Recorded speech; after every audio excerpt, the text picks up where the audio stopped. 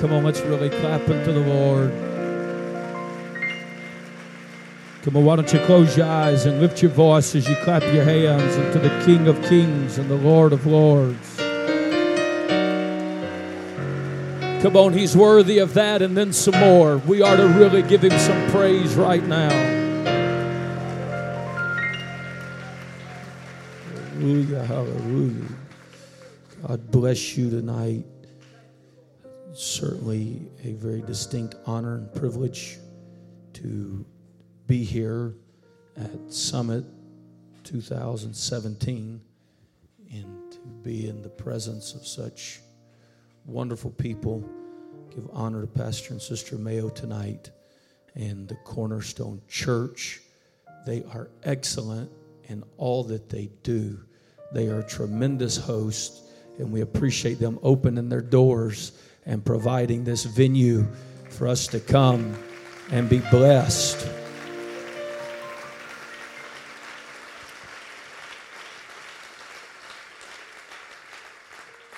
It is a very distinct honor tonight to have the man whom I love more than any other here, and that is my pastor, who is really responsible for who I am today. And I appreciate my man of God, and I appreciate his willingness to take a chance on somebody who didn't have nothing to offer. And if you have a man of God like that, you are to be loyal to him, faithful to him, submitted to him. That's right.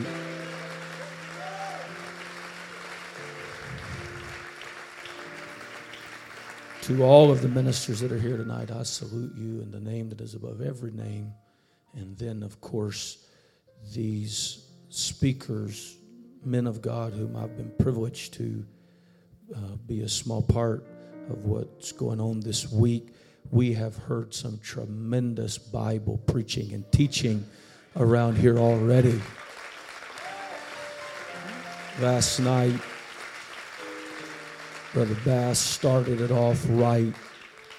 The Elizabeth connection stirred us, touched us, challenged us.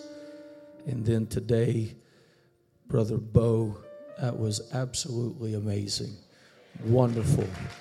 Stirred me, challenged me. And then Bishop Wilson rightly divided the word as only he can do.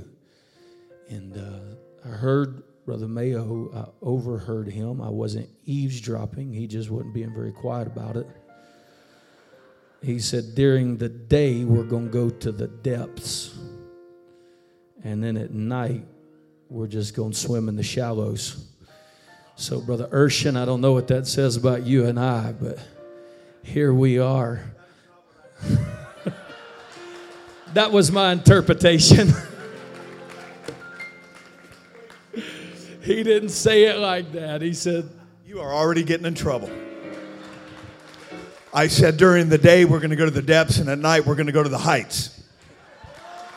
You know, same difference. No. I absolutely love the Mayo family. And if y'all had known how much he's picked on me already since I've been here, you can't believe. Well, yeah, you that know him, you can believe. But I tell you, I give honor to my family tonight. And they're listening via Holy Ghost Radio. Wish they could be here.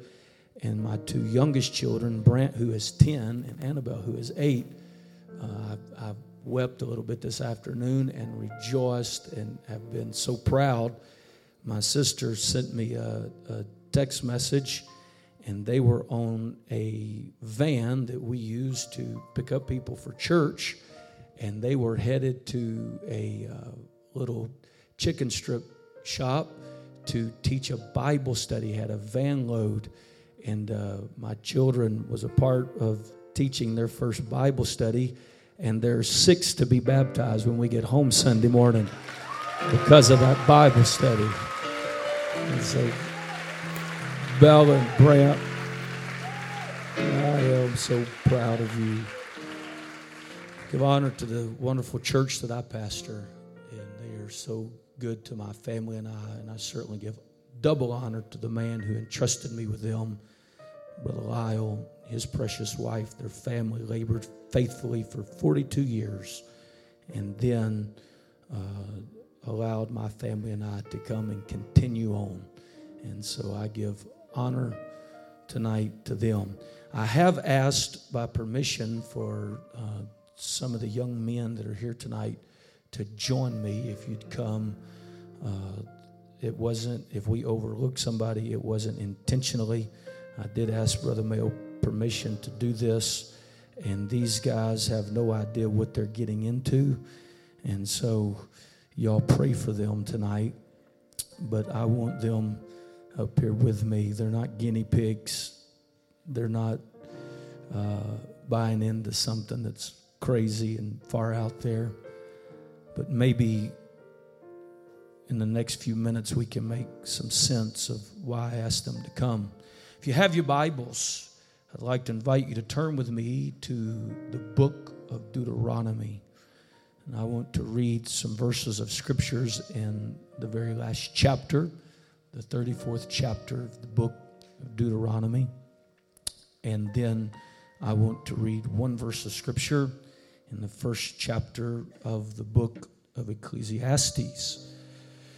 I have felt this so very strong. I know beyond a shadow of a doubt that this is a word from God that He has put on my heart.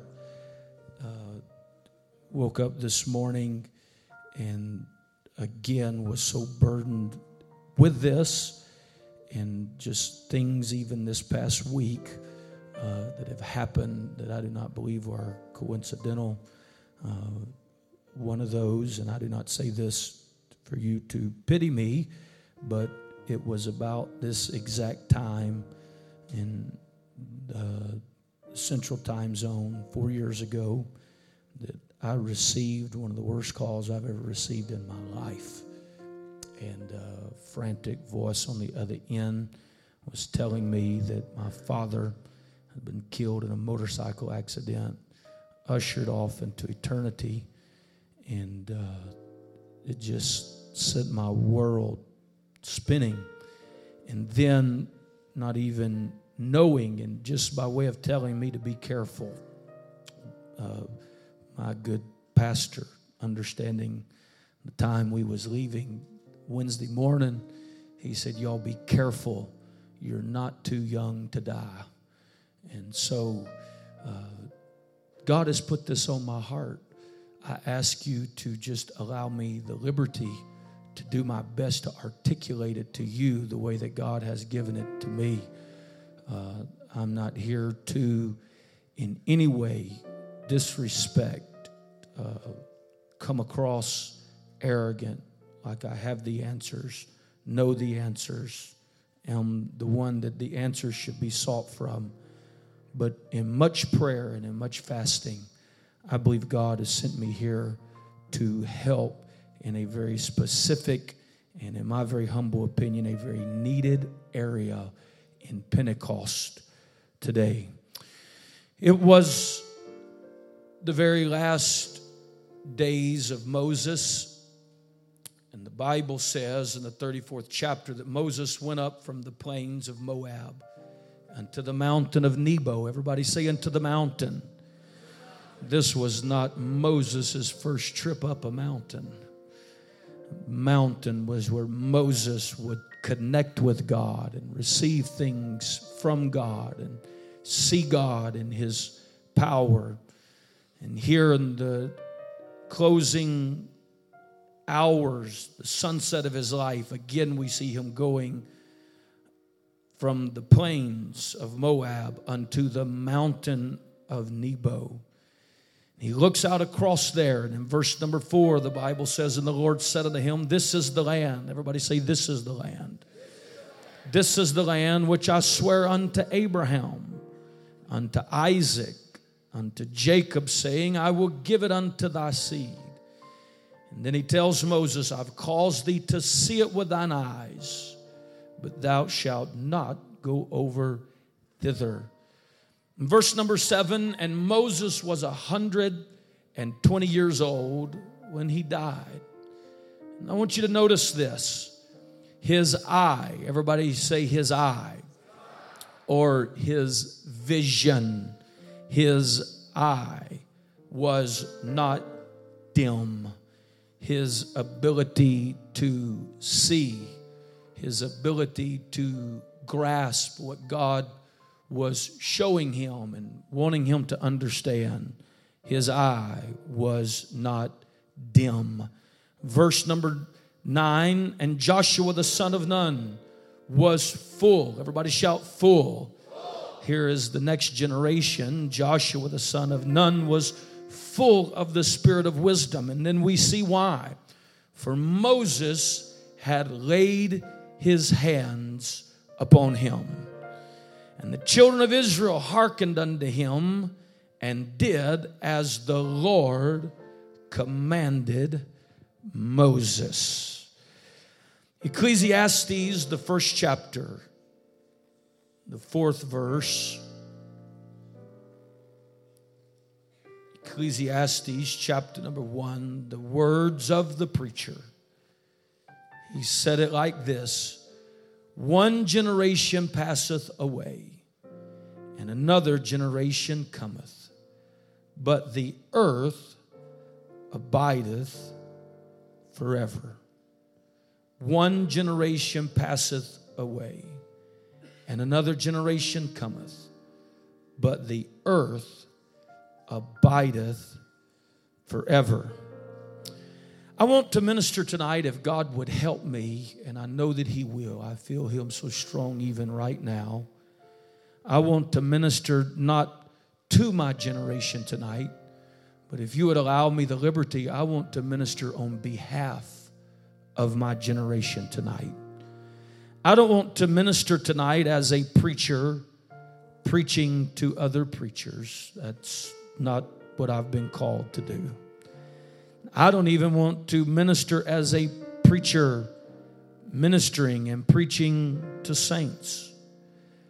But what my prayer is tonight is that all of us would take off the different hats that we wear, and we would just forget about the positions that we hold, regardless of what those positions may be, and that we would, as just the people of God, allow God to talk to us and speak into our lives. And if God would help me tonight, on behalf of my generation, I would like to preach to you from this very elementary thought. Before you go, there's some things you should know. Before that you go, there are some things you should know. Would you just close your eyes and ask God that He would help us right now? God, I feel your presence. I feel a peace. I feel the strength and the help of the Holy Ghost. I pray that you would move me out of the way. I need your help even right now. I pray that you would strengthen me. I pray that you would help me articulate this the way in which it is meant to be said. God, you're wanting to really help and strengthen and work in some areas tonight that are uncomfortable at times for us to talk about and deal with. But if your presence would come and bring perfect peace and understanding and help into this house, great things can be accomplished. If you're going to allow God to speak to you tonight, why don't you put your hands together one more time and let's praise Him and thank Him.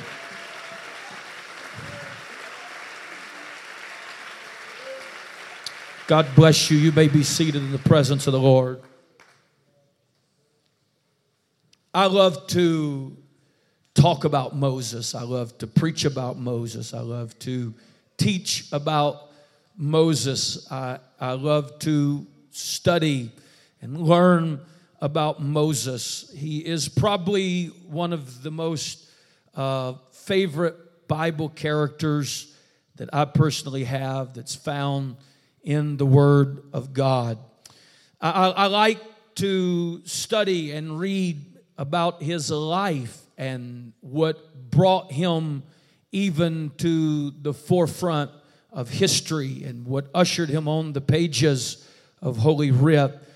I like to study how things were transpiring and taking place while Moses was being hid in the bulrushes, and then learning and growing and being educated in Pharaoh's house, and then going to school in the wilderness, and then coming back again, being the deliverer and the leader of God's people. I think that you would be hard-pressed to find a better example of a true God-sent leader in all of the Bible than when you read and you study about this man named Moses. He was a man that had insight and wisdom. He was a man that had revelation and understanding. He was a man that God had spoke to and used for such a time as he was living and for the people in whom he was dwelling with.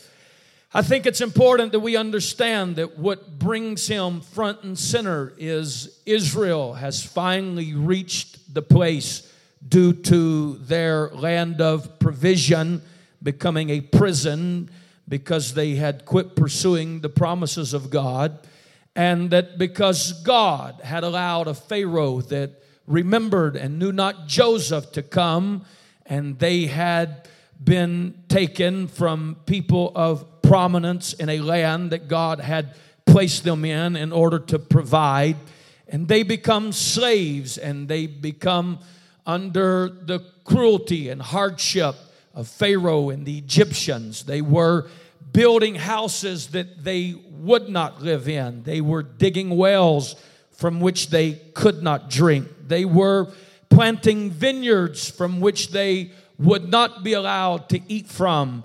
And all of a sudden, they get back down to business, and they begin to cry out.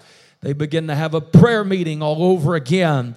And they begin to seek once again the sure promises of God. And it was during this setting that God speaks to a man, and things begin to transpire. We read how that Moses, he has a very unique place in Scripture. He starts off his life in hiding, and he is seemingly in obscurity. We know that he is anointed. We know that he has a call. We know that the hand of God is upon his life, yet he is not ushered into a pulpit. He is not made overseer of a congregation, but he is rather hid so that he can be protected until he is prepared for that which he has been called to do. I think it's a very dangerous thing when God anoints and calls a young man, and I said I was preaching on behalf of my generation, but let me just for a moment preach to my generation. It's a very dangerous thing when God calls a young man or a young lady, puts his hand upon them. It begins to be recognized by others. They survive things that are making casualties out of those around them, and they are unwilling to let God hide them until they are prepared for what God has called them to do. You need to understand that God does not hide what He's against. God hides what He loves. If you are a young man or you're a young lady tonight, and the enemy is causing feelings of frustration to come over you and aggravation, and you feel like that you're being overlooked and that doors are not opening that you think should have opened up, you do not need to shake your fist and curse at God. Rather, you need to lift your hands in thanksgiving, recognizing that God hides what He loves. Sometimes it's in the bulrushes. Sometimes it's in a severe trial. It's on the backside of a desert. But if you'll just let God hide you, God will prepare you. And in God's own time, He will raise you up as the man, the lady that He has called you to be. One of the most dangerous things that could ever happen to an individual is they come out of hiding too soon. Moses was in hiding not because he wasn't called, but because the enemy was trying to abort everything that had the potential to lead God's people out of captivity. If you're in hiding tonight, it's not because you hadn't been called. It's not because you hadn't been anointed. It's just because you're not ready to do that which God has called you to do. And if you slip to the pulpit too soon, you'll get yourself in a position where you'll be aborted before your mission can be fulfilled. If you are in hiding tonight, you need to embrace those bulrushes. You need to embrace that wilderness.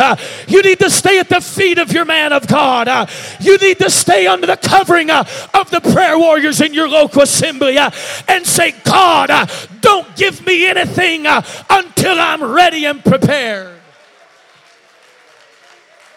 Moses is a man that he really in his day and really up until today has no equals, and you and I, we get to see it all unfold, and we get to ride the roller coaster with him, and we have the privilege being on this side of his life and looking back upon it. We get to see and we shout, we preach, we get excited about times and days in his life when he would refuse to be called the son of Pharaoh's daughter, choosing rather to suffer the affliction with the people of God. We get to see him as he takes matters into his own hands, and he gets ahead of the mission and ahead of God's timing, and not realizing that this is all still a part of the plan. We get to run with him to that desert, that place of learning. We get to see Moses doesn't really know what's going on, but you and I have the privilege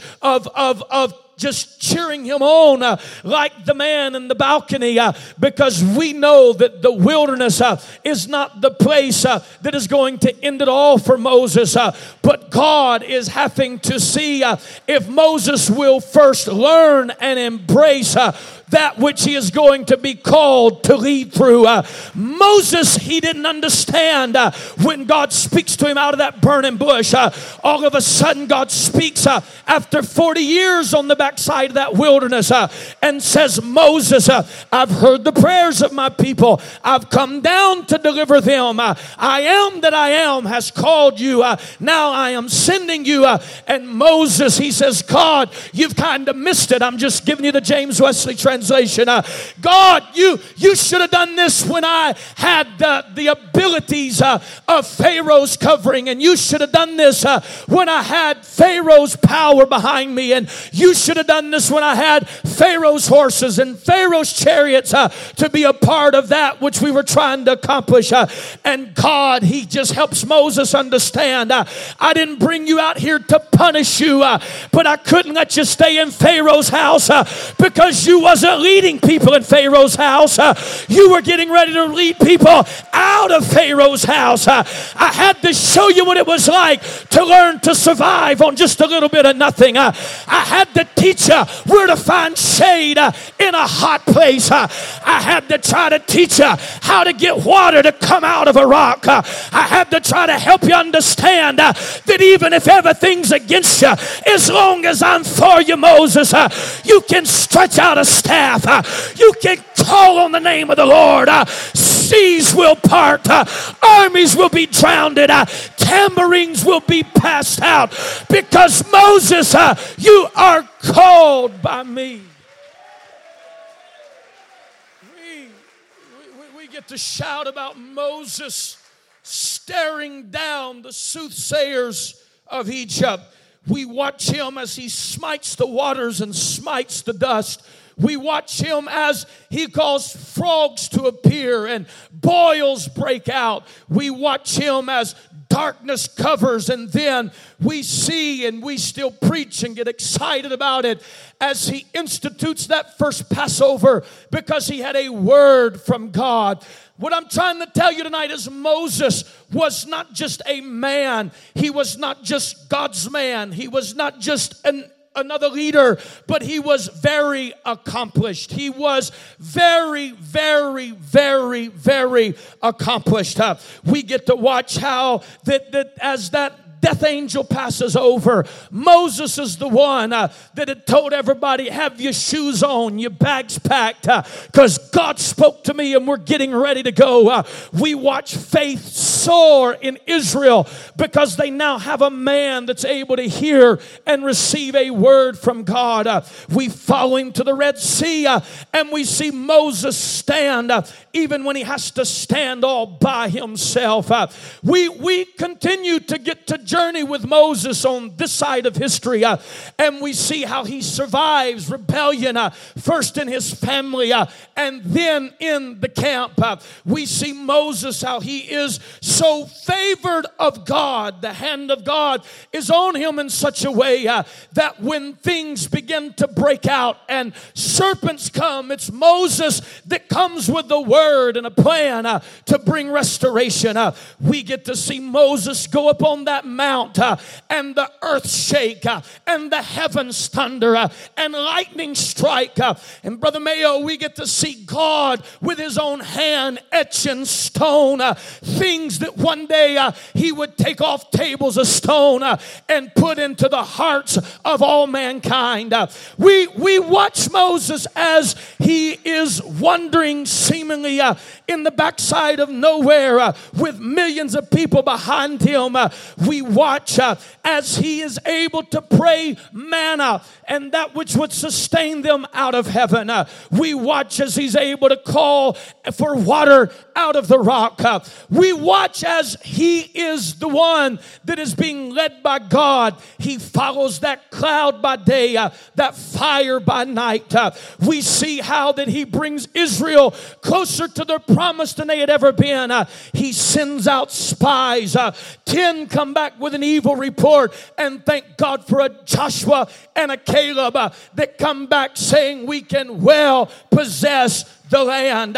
And then we watch Moses for 40 years. He passes around the same mountain until once again God speaks to him and says, Moses, you have surpassed this mountain long enough. It's time to change direction. Turn and go northward, because I did not just bring you out to leave you, but when I bring somebody out, it's because I have something better to bring them into. I've come to just talk to somebody tonight. God didn't call you out to sit complacently on a padded pew and hear preaching and turn it into spectator sport and entertainment. God did not fill you full of the Holy Ghost so that you could come and sit in the seat of the scornful, become self-righteous and the judge and the critic. God called you out because he's got something he's calling you into. He did not deliver you from the ways of the world to just deliver you, but he wanted to deliver you into the promises of God.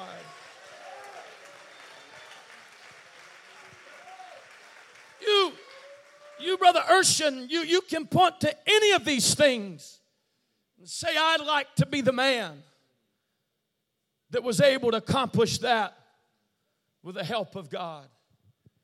Moses, he's got such a heart that even when the people of God are murmuring and complaining and God wants to do away with them, he stands in the gap, he makes up the hedge and says, if you're going to do it to them, you also got to do it to me.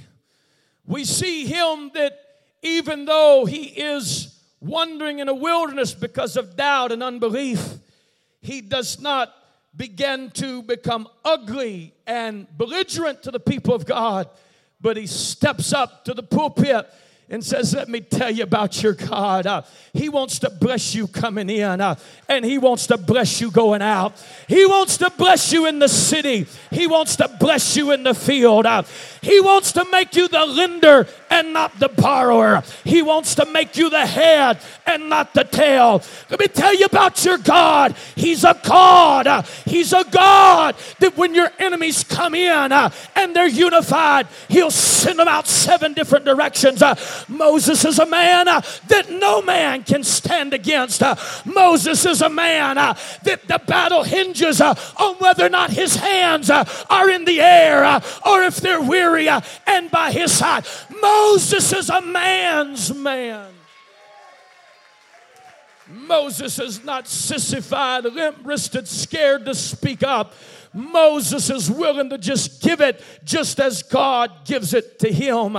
We see the few chapters leading up how that once again with the promised land as a backdrop, Moses sits the children of Israel down again and he begins to bless them and begins to bring to remembrance all that God has done for them. And it's here that he warns them. And again, I'm preaching on behalf of my generation tonight, but just allow me to preach to us for just a few moments. He says, listen, this wilderness stuff is getting ready to be a thing of the past. You're getting ready to enter into a land that transitions you from just surviving and having just enough to a land that's flowing where you will thrive and have more than enough. You're getting ready to transition. You remember going to church as a child or hearing your grandparents talk about when it was on the backside of the tracks and they had to take up 3 or 4 offerings just to get the light bill paid, and it seems like there was never enough to go around, but because we've just kept on keeping on, you're getting ready to have those days behind you, and when you get to that land where there's more than enough rather than just enough, you're going to be tempted to forget about the God that delivered us out of Egypt, that led us through the wilderness, that brought us into the promise, but in his last breaths he declares, don't you forget that it was the Lord thy God.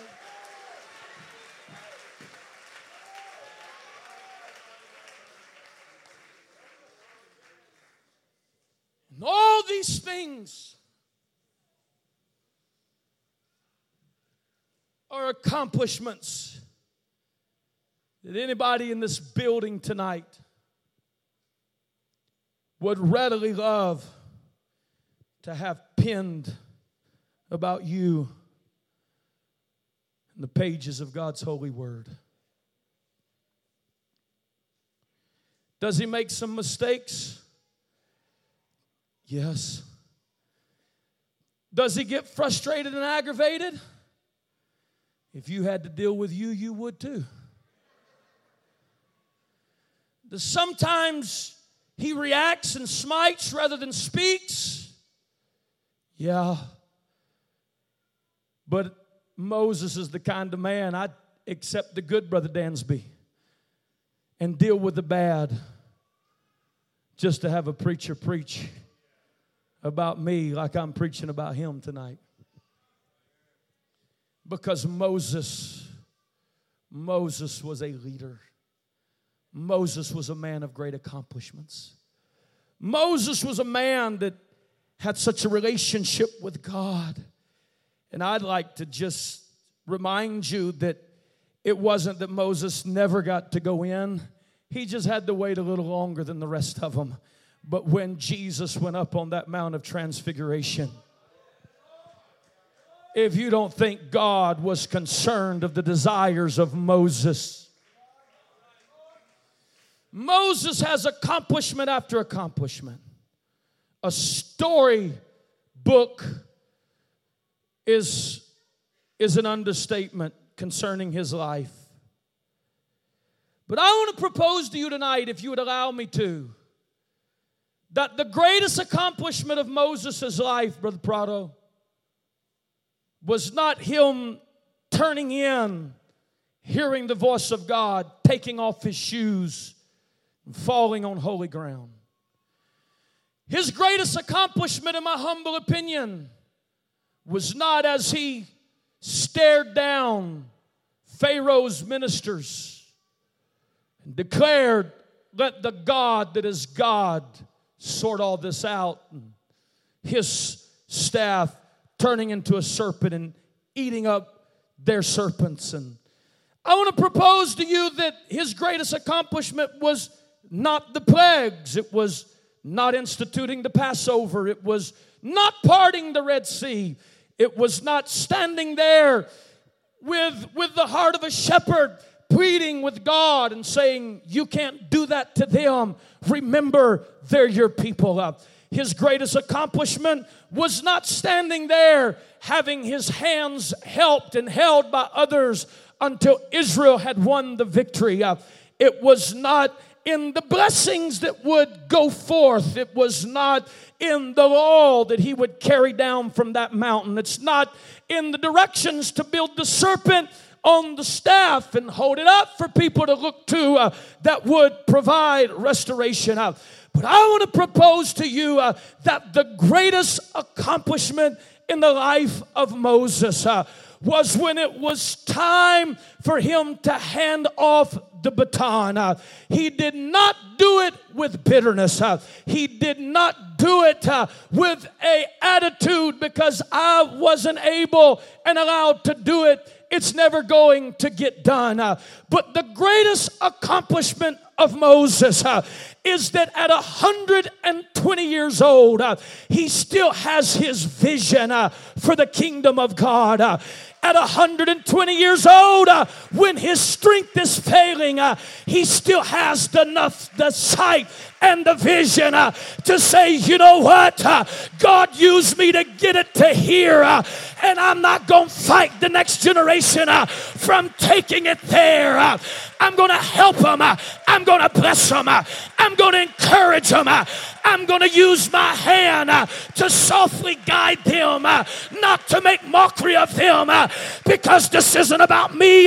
This isn't about my leadership. This isn't about who I am. This is about a kingdom whose builder and maker is the Lord. I have felt a tremendous amount of pressure knowing how easily what I know God spoke to my spirit could be misunderstood. Now, I made it clear tonight I'm not preaching to preachers. I'm preaching to all of us as people of God.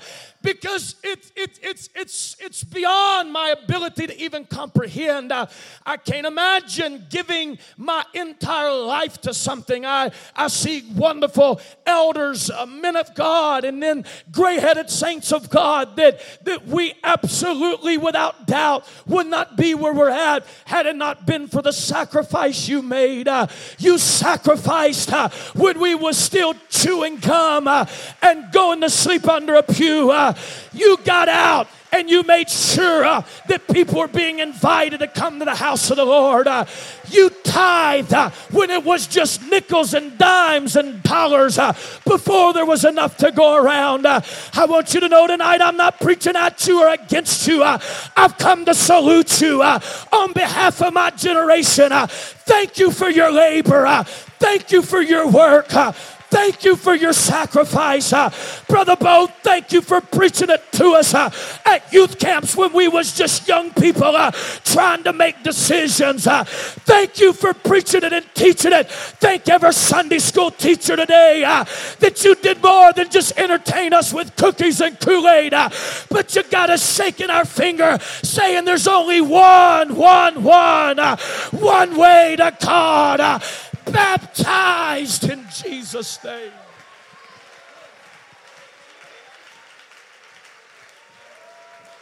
And I've got heroes here tonight, Brother Urshan, that I wish I could cause time to stand still for.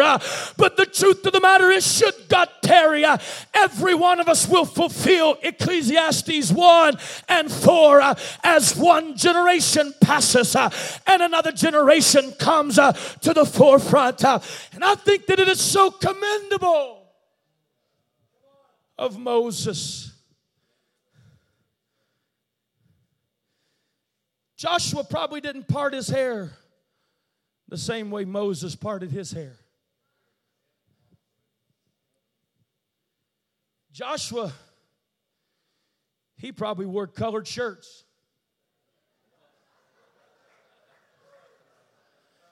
While all the elders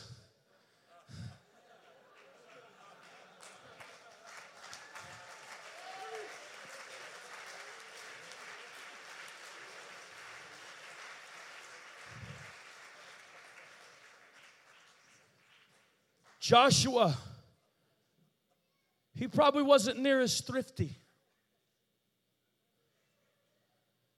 No doubt,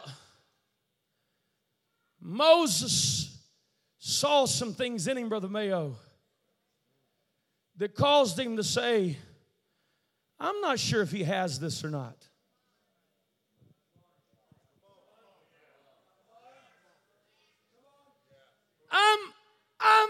I'm not really sure that victory can be accomplished through his style of leadership.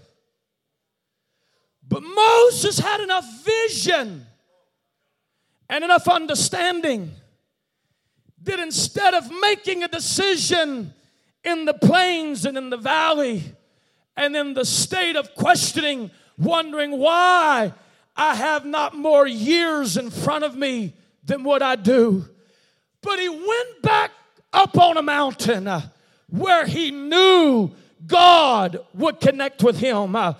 And Moses forgot about how Joshua was walking, and forgot about how Joshua was talking, and forgot about how Joshua was promoting praise and worship, and forgot about how that Joshua was doing a little bit more reproving and rebuking because he was a young man and didn't have the spirit of a grandfather upon him. And Moses gets to a place where he can see what God wants him to see, and he looks at what's in front of him, Brother Booker, and he sees he's got to lead a bit differently because what's in front of them is not the same as what's behind them.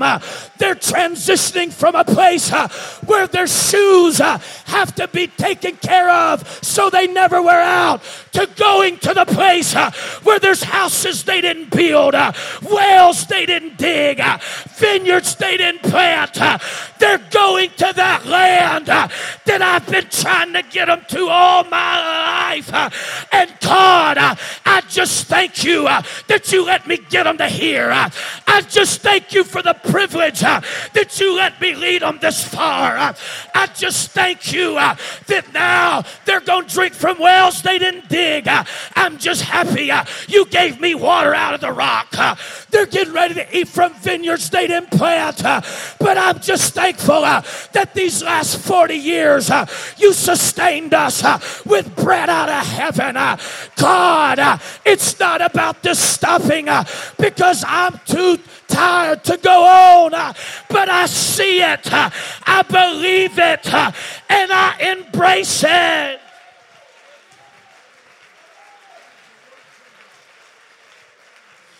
See, if you're not careful, we'll let you slip out of here and go before you know some things.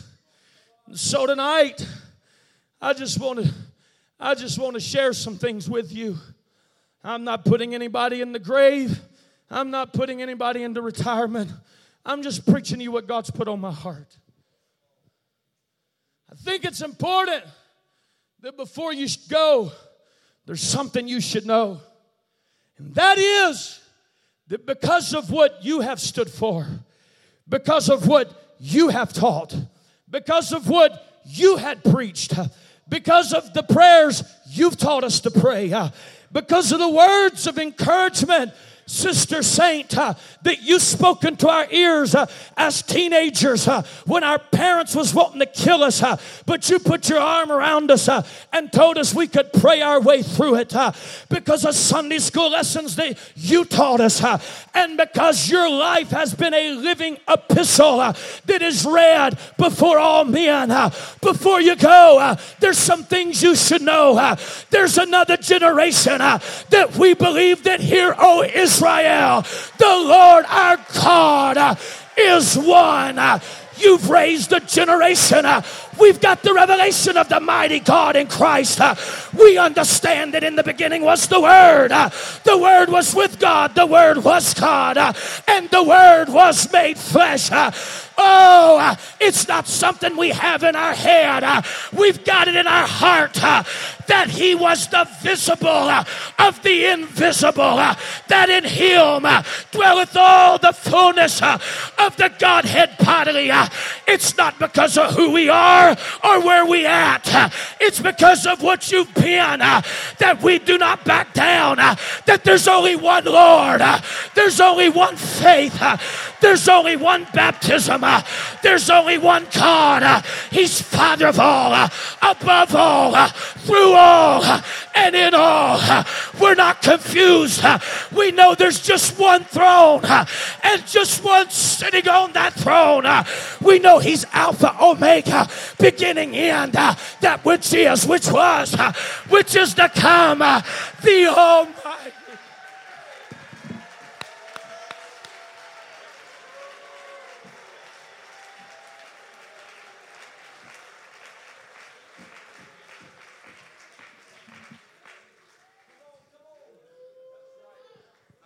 There's no backing up in us. And it's not because we're standing on our own 2 feet. It's because we're standing on what you put in us.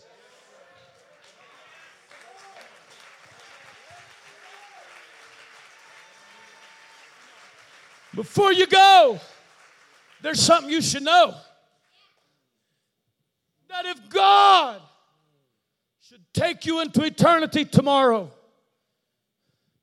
in the Northwest, and from coast to coast, and around this world, we still have a generation of men of God that they believe except a man be born of the water and of the Spirit. Because of you, we're not deceived by lesser light and greater light. We're not deceived by divine flesh. We're not deceived by preterism that the second coming of the Lord has already occurred. I want you to know tonight, we've got it. And the reason we have it is because of the sacrifice you've made, the price you've paid, you helping us get it for ourselves.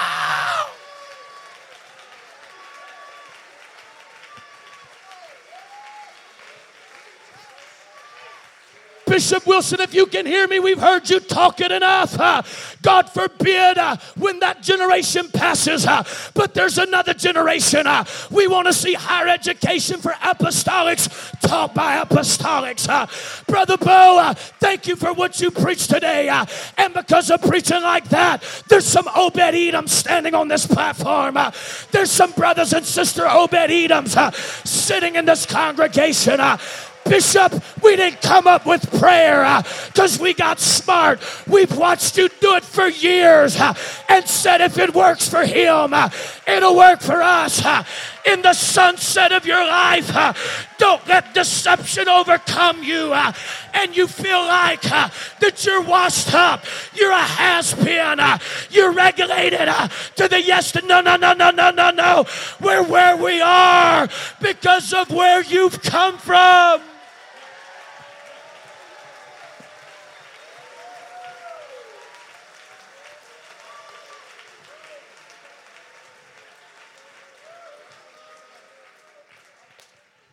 See,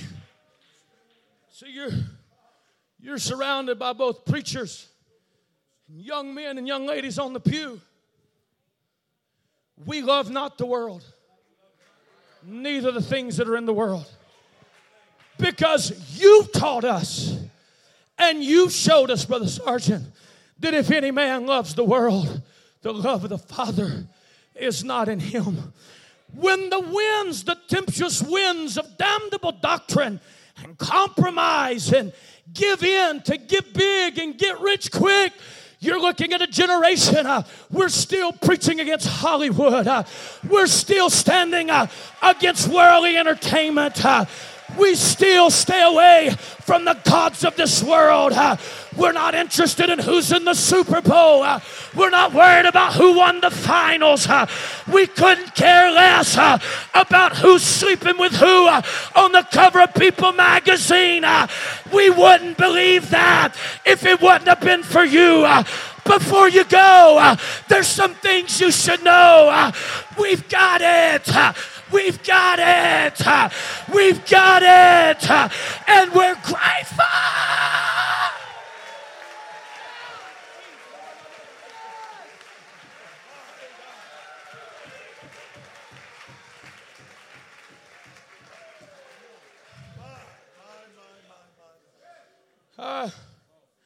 I laid in my room, prayed and wept and cried and talked in tongues today.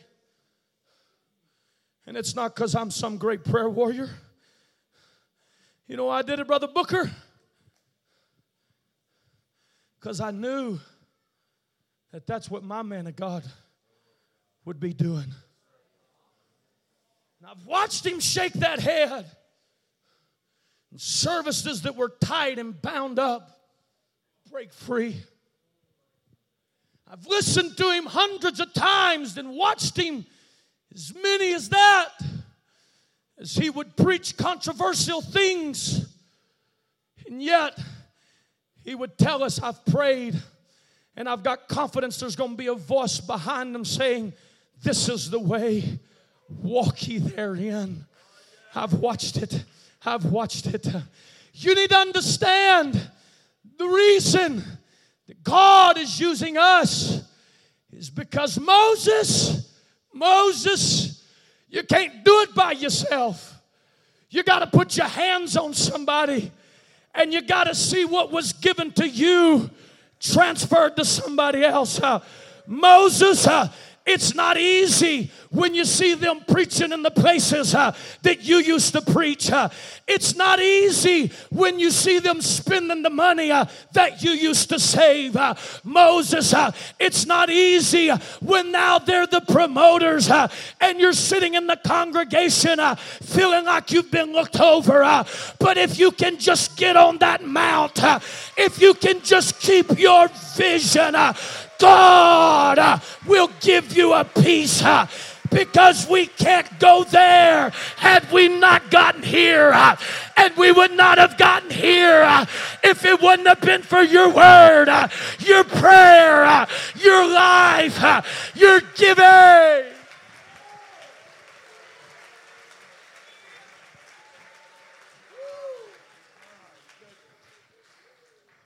I'm sure there's some that are probably misunderstanding what I'm saying.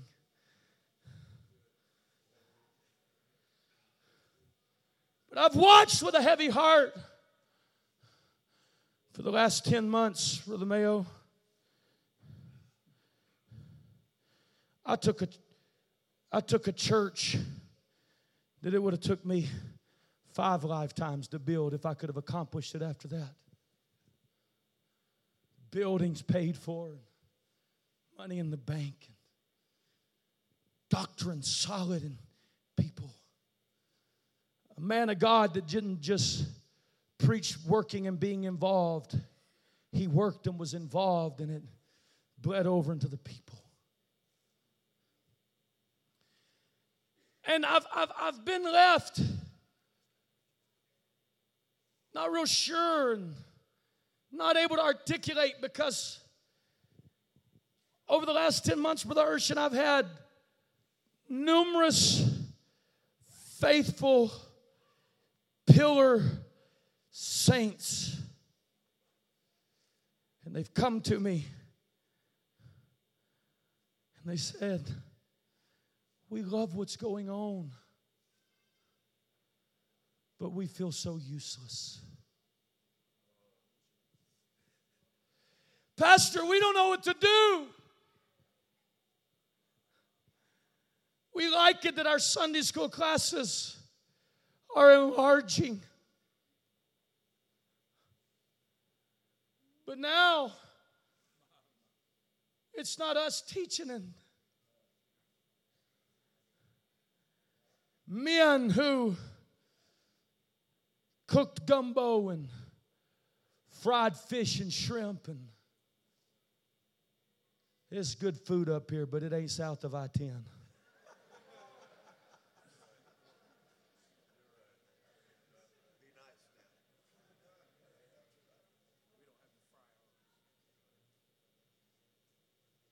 And now they don't understand that we're not serving them because we don't want to use them. We're serving them because we want to honor them.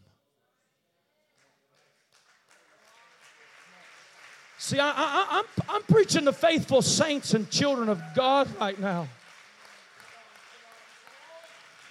It's not that we quit liking their desserts, but we thought they fixed thousands of them. Why don't we give them a chance to come and enjoy what it's like to be on the receiving end? But let me tell you what can happen if you don't keep your vision.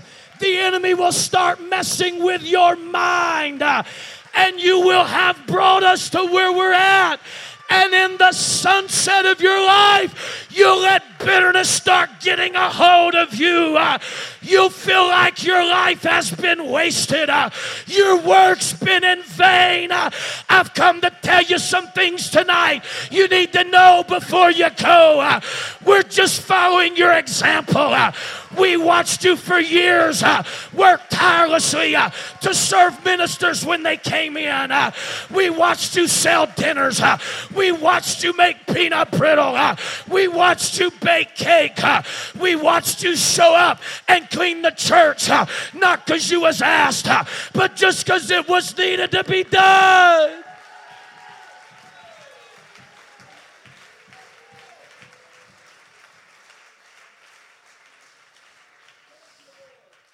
Now, just because we organize it a little bit, instead of it just be a potluck, bring all, it doesn't mean that we think you done it wrong. I mean, maybe I'm just speaking for myself tonight. It's not because we don't appreciate the sacrifice you've made. It's just because you've put a spirit of excellence in us. It's because you've taught us that we're king's kids and we need to have some class about us. It's not that we're trying to steal your position. It's we're trying to carry on into your promise. We know the promise because you kept pursuing it when everybody else was walking away.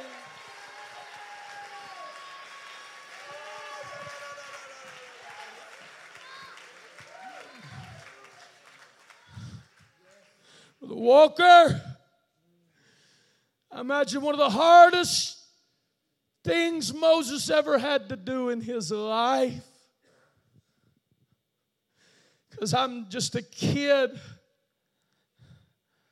and I can't even stand the thought of it being slipped out of my hands. And one of the hardest decisions, but yet the greatest accomplishment, in my opinion, Sister Townley, that Moses ever made and was able to accomplish, is when he looked at what was before them. And instead of getting bitter, and instead of trying to tear down, and instead of trying to dig something up, and instead of leveling false accusations,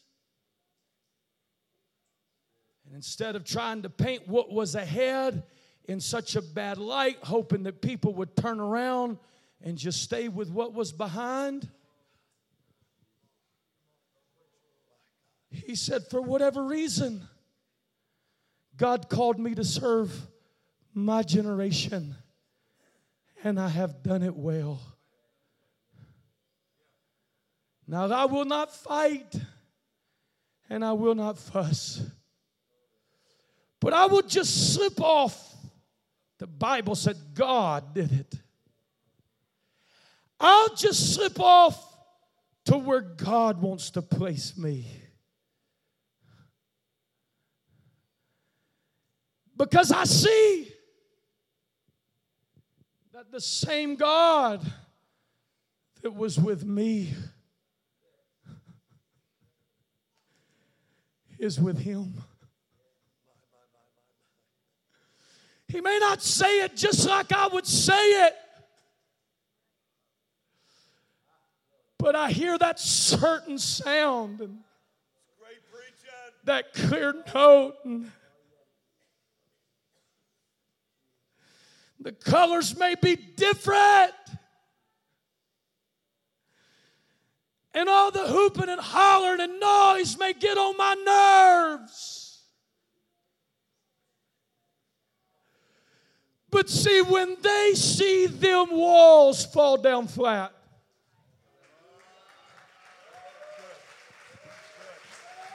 it's not going to be because they had a songbook song in a Bible study. It's going to be because a generation, without exception, beat a tambourine, blew a horn, and lifted their voice to see the walls come tumbling down. And so I'm just going to let Joshua be Joshua. He's not bringing a reproach on me. He's not wrecking that which I've given my life for. But he's going to stand on the foundation that I and my generation have built. And he's going to step across Jordan.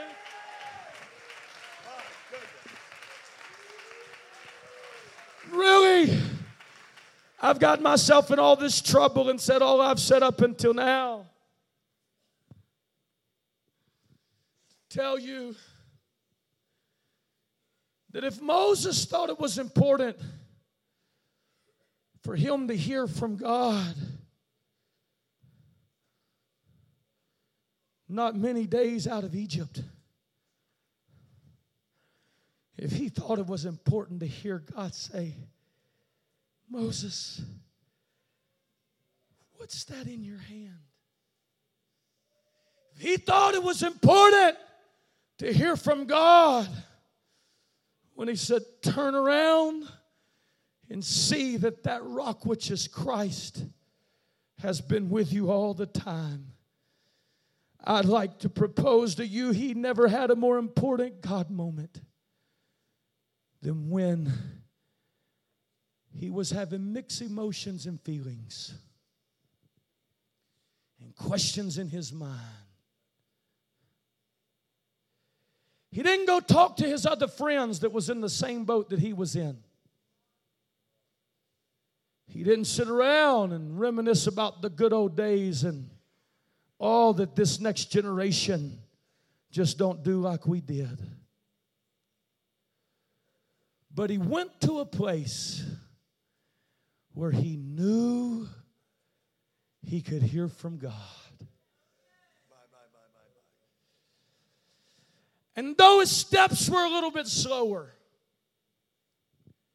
and his hair had turned white,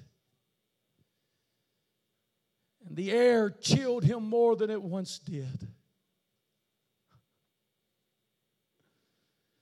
he had enough drive and desire to see it carry on as Brother Hall comes. That instead of looking with skewed vision, the greatest testimony to ever be told about Moses was that in that final moment, his eyes were not dimmed.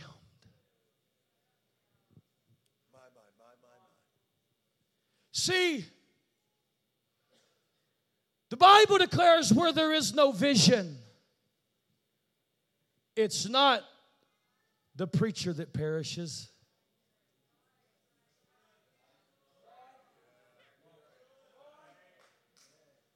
Because he's had to stand all by himself before.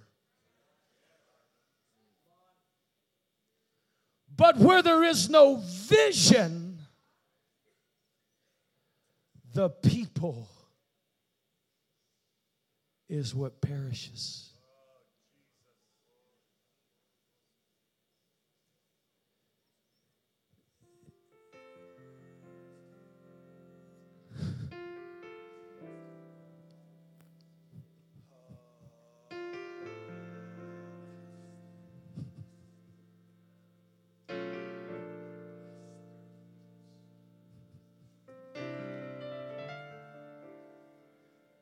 We don't think we know more. We don't think we got a better way.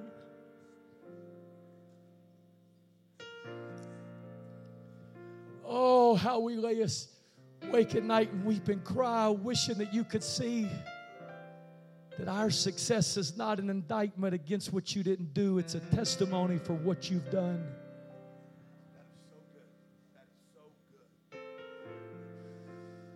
See, you're reading it wrong.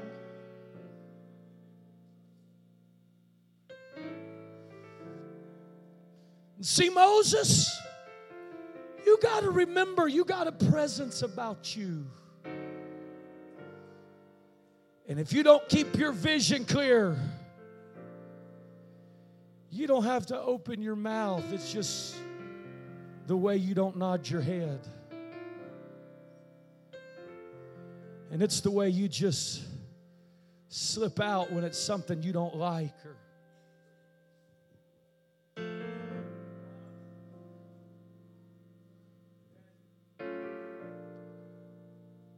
way that it's not that you fight it. Just listen, as a generation of young preachers, we read you.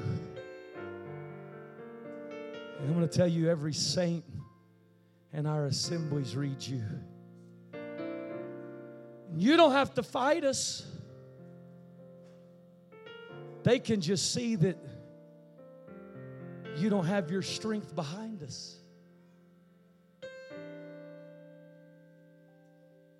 Well, you've got to understand the time. It doesn't stop for anybody.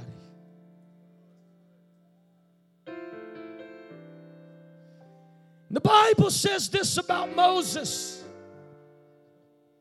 This is why I know these feelings had to be tormenting and conflicting him.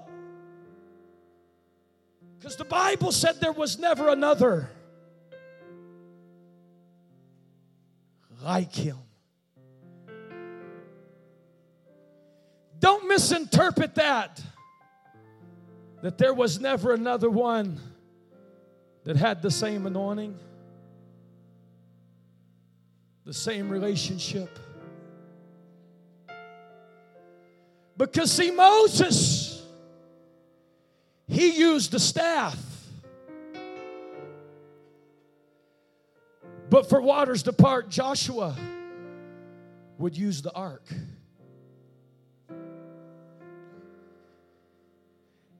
And David, he would use a stone. But Samson would pick up a jawbone. And Gideon would break a lamp. And Peter would just simply pull out some keys. You know why? Because we are layers upon layers upon layers being built with Christ and the apostles' doctrine, the foundation and the cornerstone.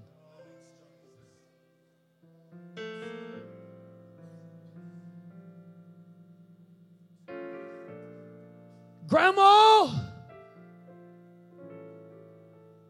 we don't think that you've lost your ability to show another generation that there's only one way to God.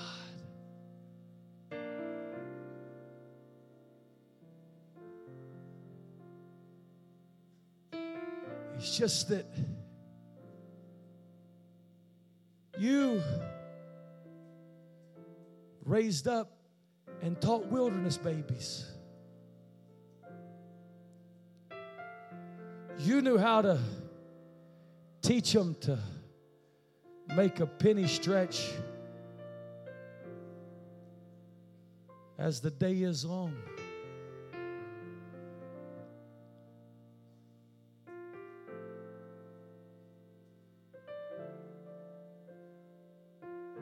But every generation comes to that place.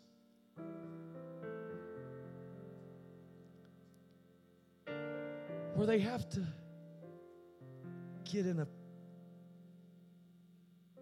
closet of prayer.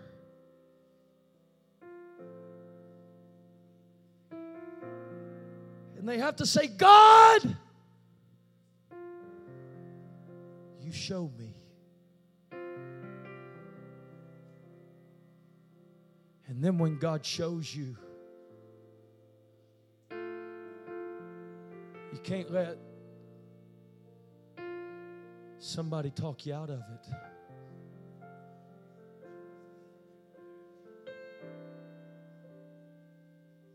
But you got to say, okay, God, the only way I can do this is if you just personally take me by the hand and put me where you want me. But because I see that what's in front of us is not the same as what's behind us.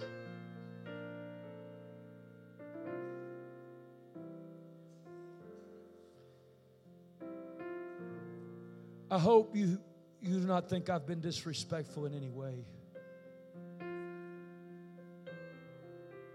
I hope that you don't just write this off as an arrogant whippersnapper who's just beating the air.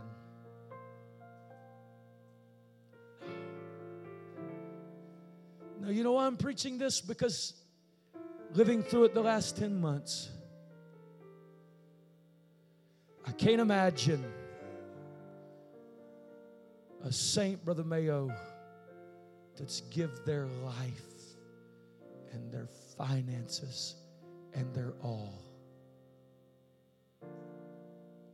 falling out of the race just one step from their finish line. Say, oh, you're no, if you're honest with yourself, Pillar Saints at Summit, it's a turmoil and a struggle that anybody who's worth their salt will one day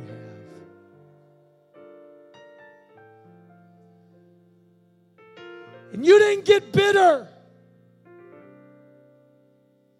when preachers done you wrong. And you didn't get bitter when Sunday school teachers corrected your children. And you didn't get bitter when the church grew and someone got your seat. And you didn't get bitter when you showed up for church work day. Nobody recognized you from the pulpit come Sunday.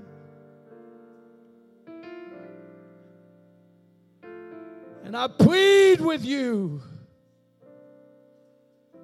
to not let where you're at in life allow something that you've kept from happening for all these years. Maybe it was not my place to say this, and Brother Mayo, you forgive me if you think I've abused your pulpit. Not at all. Pastor, you just correct me if I've messed up publicly or privately.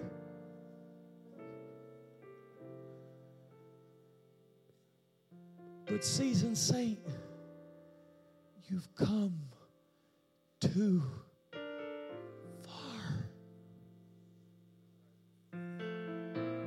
You've built too long to start tearing down now.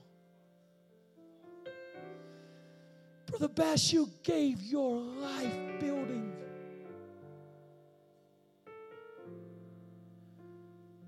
He may not use the same color brick. And he may use a different kind of mortar. And you may not understand. And this is not to them. They just happen to be a good illustration tonight. You may not understand the people he's bussing in.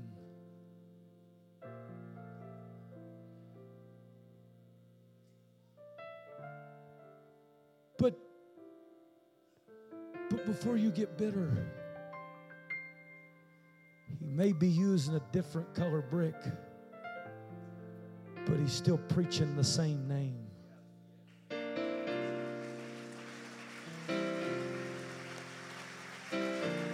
And he may wear a different colored shirt, but he's still preaching the same message. And he may do church servings a little bit differently, but he's still desiring to have the same revival. And somewhere you've got to keep your vision clear enough that says we must go on. We must enter in. We've surpassed this mountain. Oh, goodness.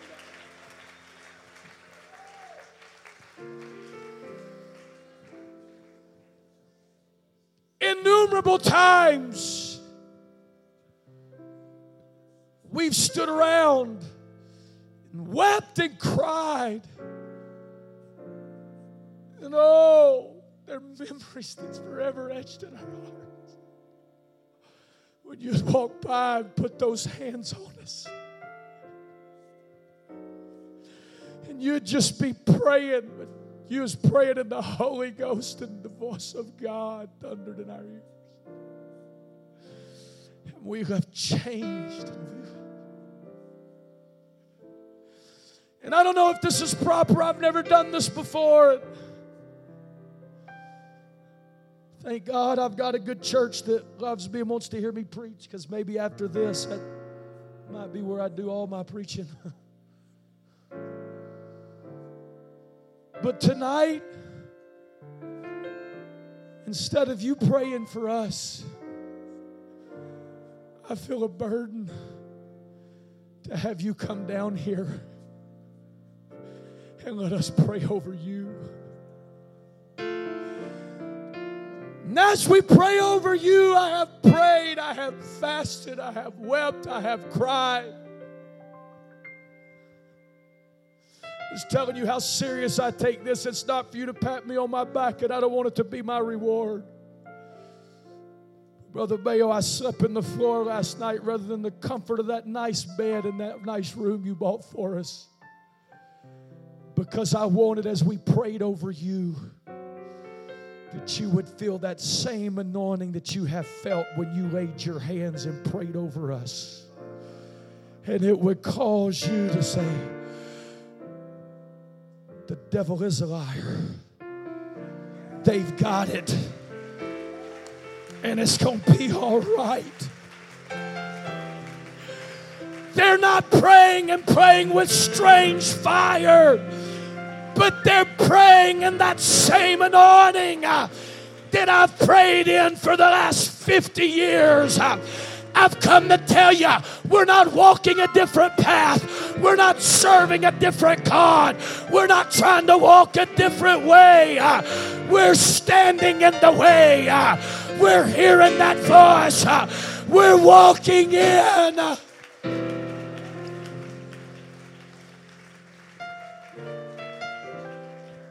If it wouldn't be too offensive, I'm going to ask all the people of God 60 and over to come stand around this front.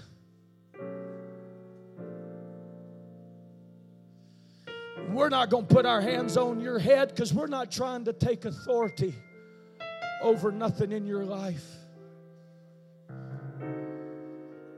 But what we're going to do, not just preachers, you wonderful saints, wouldn't even be no preaching or preachers if it wasn't for you wonderful people. Oh, yeah.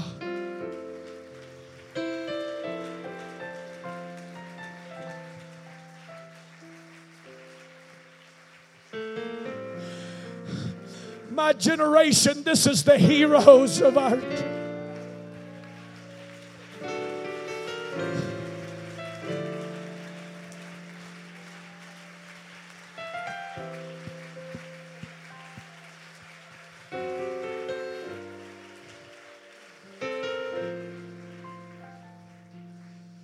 I want those who are 50 and younger to just gather around these pillar people right now.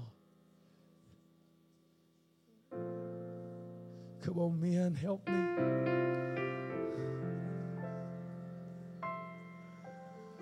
And I want you to begin to pray over them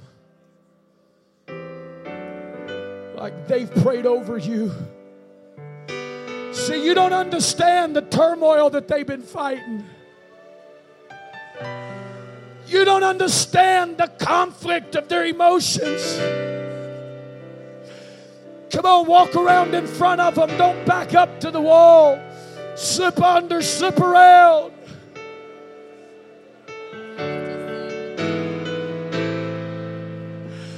As you pray, as you weep, as you cry, as you talk in tongues, there's a strength that's going to come over them. There's a confirmation that they're going to feel. There's an assurance that's going to ring in their soul.